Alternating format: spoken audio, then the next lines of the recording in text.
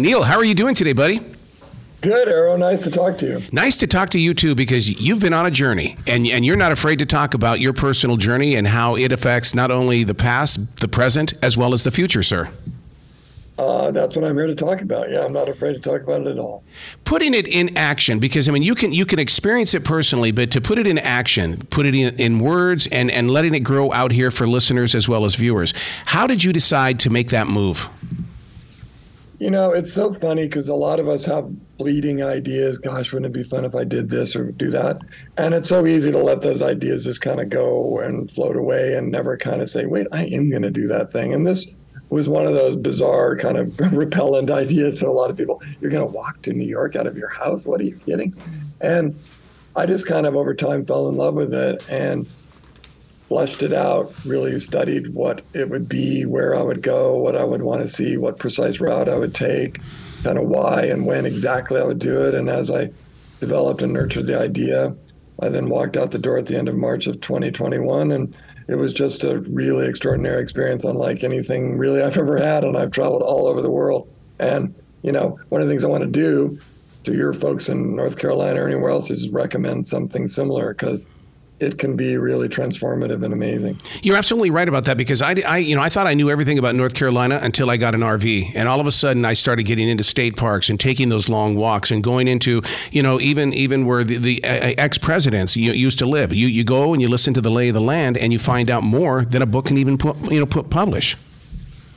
You know, we're at this moment when we're all debating and fighting over exactly what the nature of our history is and all the rest. And one thing I'll just say kind of on that topic in general is that it's complicated. And anybody who thinks they've figured out the secret to the story of North Carolina or Pennsylvania, much less the entirety of the United States, doesn't quite know what they're talking about, because they're not kind of giving the place the respect it's due by really acknowledging how elaborate all these things are. And the more you slow down and the more you really pay attention, the more you understand that complexity. And it's a good complexity, you know?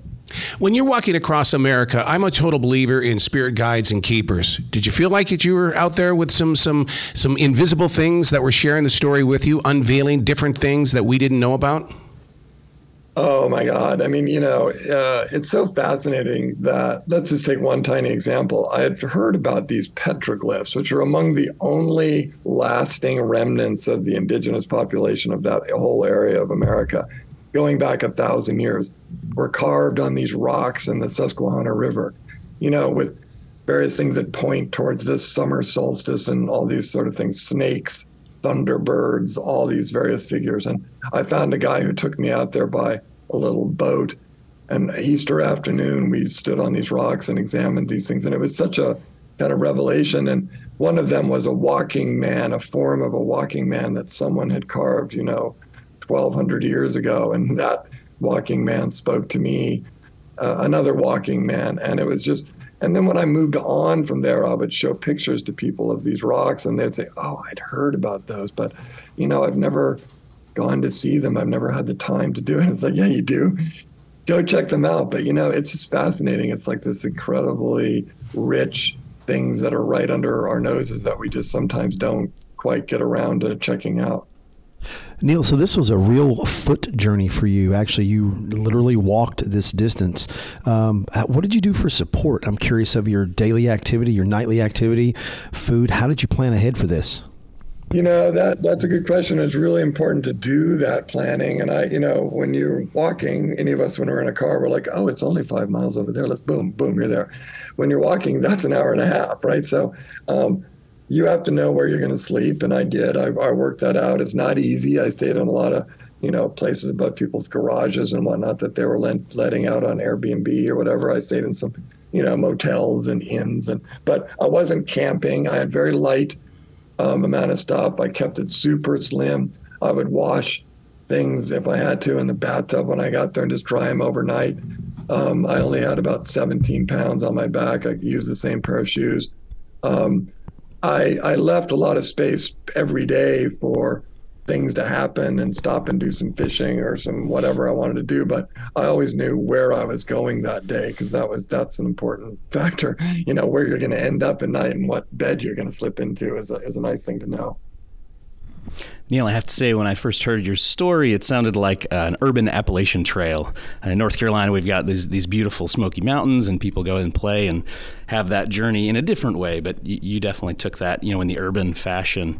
I'm curious, in all your success and everything you've done, there's so many of us in this country that we're too busy. We don't want to stop what we're doing. We want to stop the train. How did you find that place to slow it down and to get on this journey to take those steps? I kind of forced myself. I fully acknowledge, people are like, well, how am I going to take a month off of work or even be able to afford the Airbnbs along the way? And that's a completely legitimate question. But, one of the things I write about, I talk a little bit about in the book, is what I call seams, that we all have these seams in our lives. Sometimes they're not that welcome. My seam was kind of that I had an illness, a cancer that I had to deal with. And by the time I came out the other end, I was like, okay, you know what? I'm going to take this moment no matter what, and I'm going to do this thing. And, you lose your job, you're moving between states, you come out of the Army, you graduate from college, you have like a little opening of freedom. Those are really great moments to seize and say, you know what? I'm going to hike the Appalachian Trail, or I'm going to do a ramble like that guy did out of my front door. That's one way to gain your own little freedom, is to use the little openings that exist. Maybe it's even, you get divorced or something. It's just something that kind of breaks the orderly passage of time, and you say, you know what, I'm going to take this moment and do this thing. I would defy anybody to really be able to prove that they're just unable to do it unless physically they're unable to do it. You can find your freedoms. I take a transition walk through a forest every day because I believe that we should be learning through our transitions. You taking this walk, what did you learn on your transition?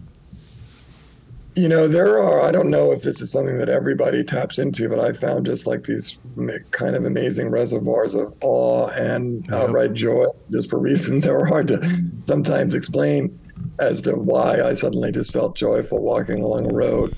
But I think that's in all of us, I hope. It's a matter of kind of unleashing it. And a lot of it is a matter of just simplifying and not allowing yourself to be so incredibly distracted by the phone in your hand or the car whizzing down the highway or whatever, and just taking the time to see the things that are out there. In this case, because I walked literally through a spring, I kind of followed a spring north. And that was something I've never done. I've seen, many, many decades worth of springs, and I'd never really just paid close attention to one, watching how it unfurls, which trees blossom first, the whole of it. And that in itself is just so amazing. And really, it kind of just opens you up to certain, kindnesses and it just makes you more attentive. It just makes you a better person.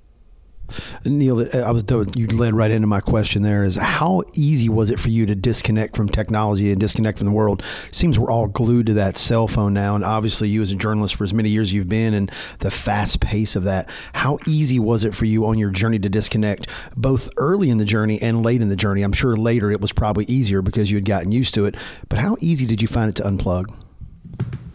I found it pretty, in the end, I never had any desire to listen to a podcast or listen to music in my earbuds. And the walk itself, my thoughts about what I was seeing was all so entertaining. I didn't need anything else to distract me.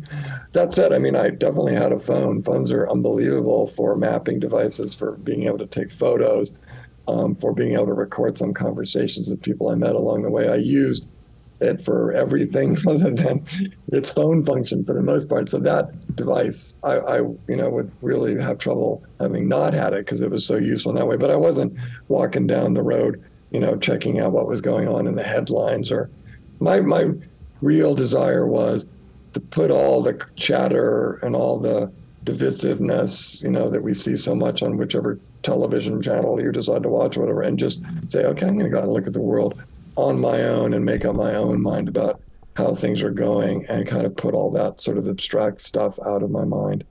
So obviously begs the next question, Neil. What's our next walk? Or should you have the opportunity to do it, where would your next walk be? And if you had a dream walk per se, where would that want to be for you? Where would that lead you next?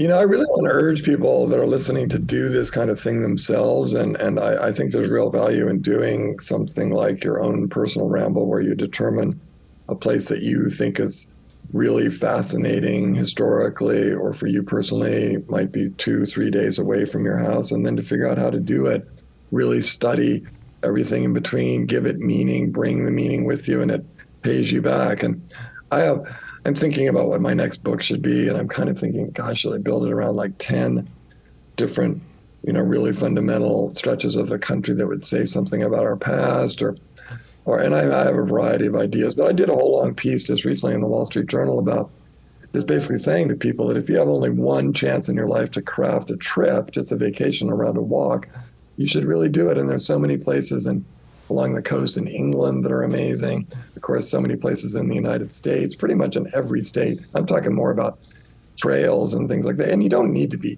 backpacking or camping. There's all kinds of places where you can have your bag sort of shuttled from little place to little place. And, one of the walks I really want to do, you can do a whole circuit around Mont Blanc in France, Switzerland, and Italy. And it's like a 10-day, you just go all the way around the base of Mont Blanc, which of course is just a hugely high peak, and it's supposed to be just incredible. But there are so many walks like that.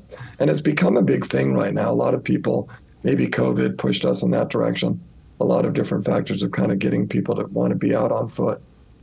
I would love to hear a defrag from you in the way that when you take a walk, that you do take a digital device with you, but I would love to see what moves through you and see how you feel after you've come back from that walk and what you planted inside that recording device. Because I just have this feeling that the universe is moving through you in ways that, wow, that can reach us even in different ways.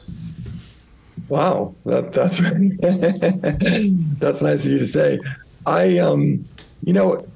Going back to the device, I actually use my phone a lot to just walk and dictate into it. Yeah. So like thoughts, instead of stopping and taking notes the old-fashioned way, I would just do it into my phone. And so at the end of every day, I had 1,200 words that I kind of written of various thoughts and observations and capturing conversations I just had with people and stuff. And that ended up being the kind of foundational material of the book itself, which is great because in a way, parts of the book were actually written while walking. And I hope people really get the sense that this is very much of an accumulative thing.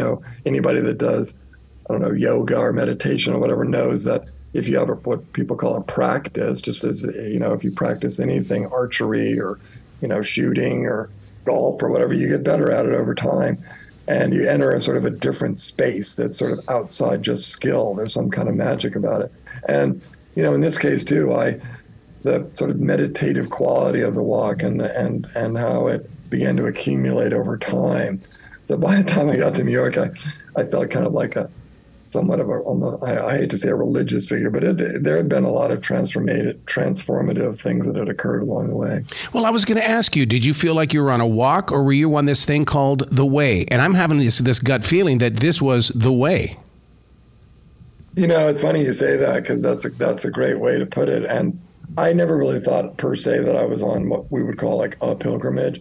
But it became more and more that way. And people kind of looked at it when I would meet them and say where I was going. And I kind of joked that there's a great part of Central Park in Manhattan called the Ramble, and the designers of Central Park. This was all built, by the way, in the middle of the Civil War. I mean, the country was being wrenched apart, and yet they continued to build and design one of the greatest urban parks in the world.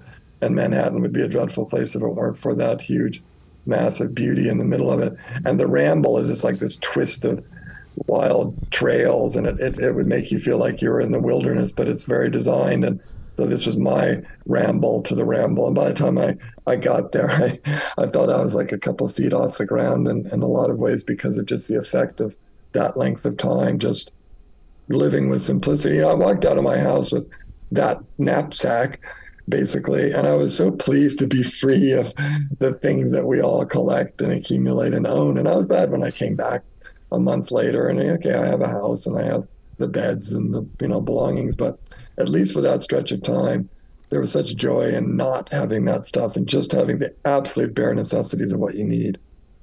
Neil, in school, U.S. history professor always told me if you really want to connect with America, travel through the state of Pennsylvania, take the time to stop at all the historical markers, and you'll learn where America really came from. Obviously, your journey included a lot of that. Would you agree with what that professor told me 30 plus years ago?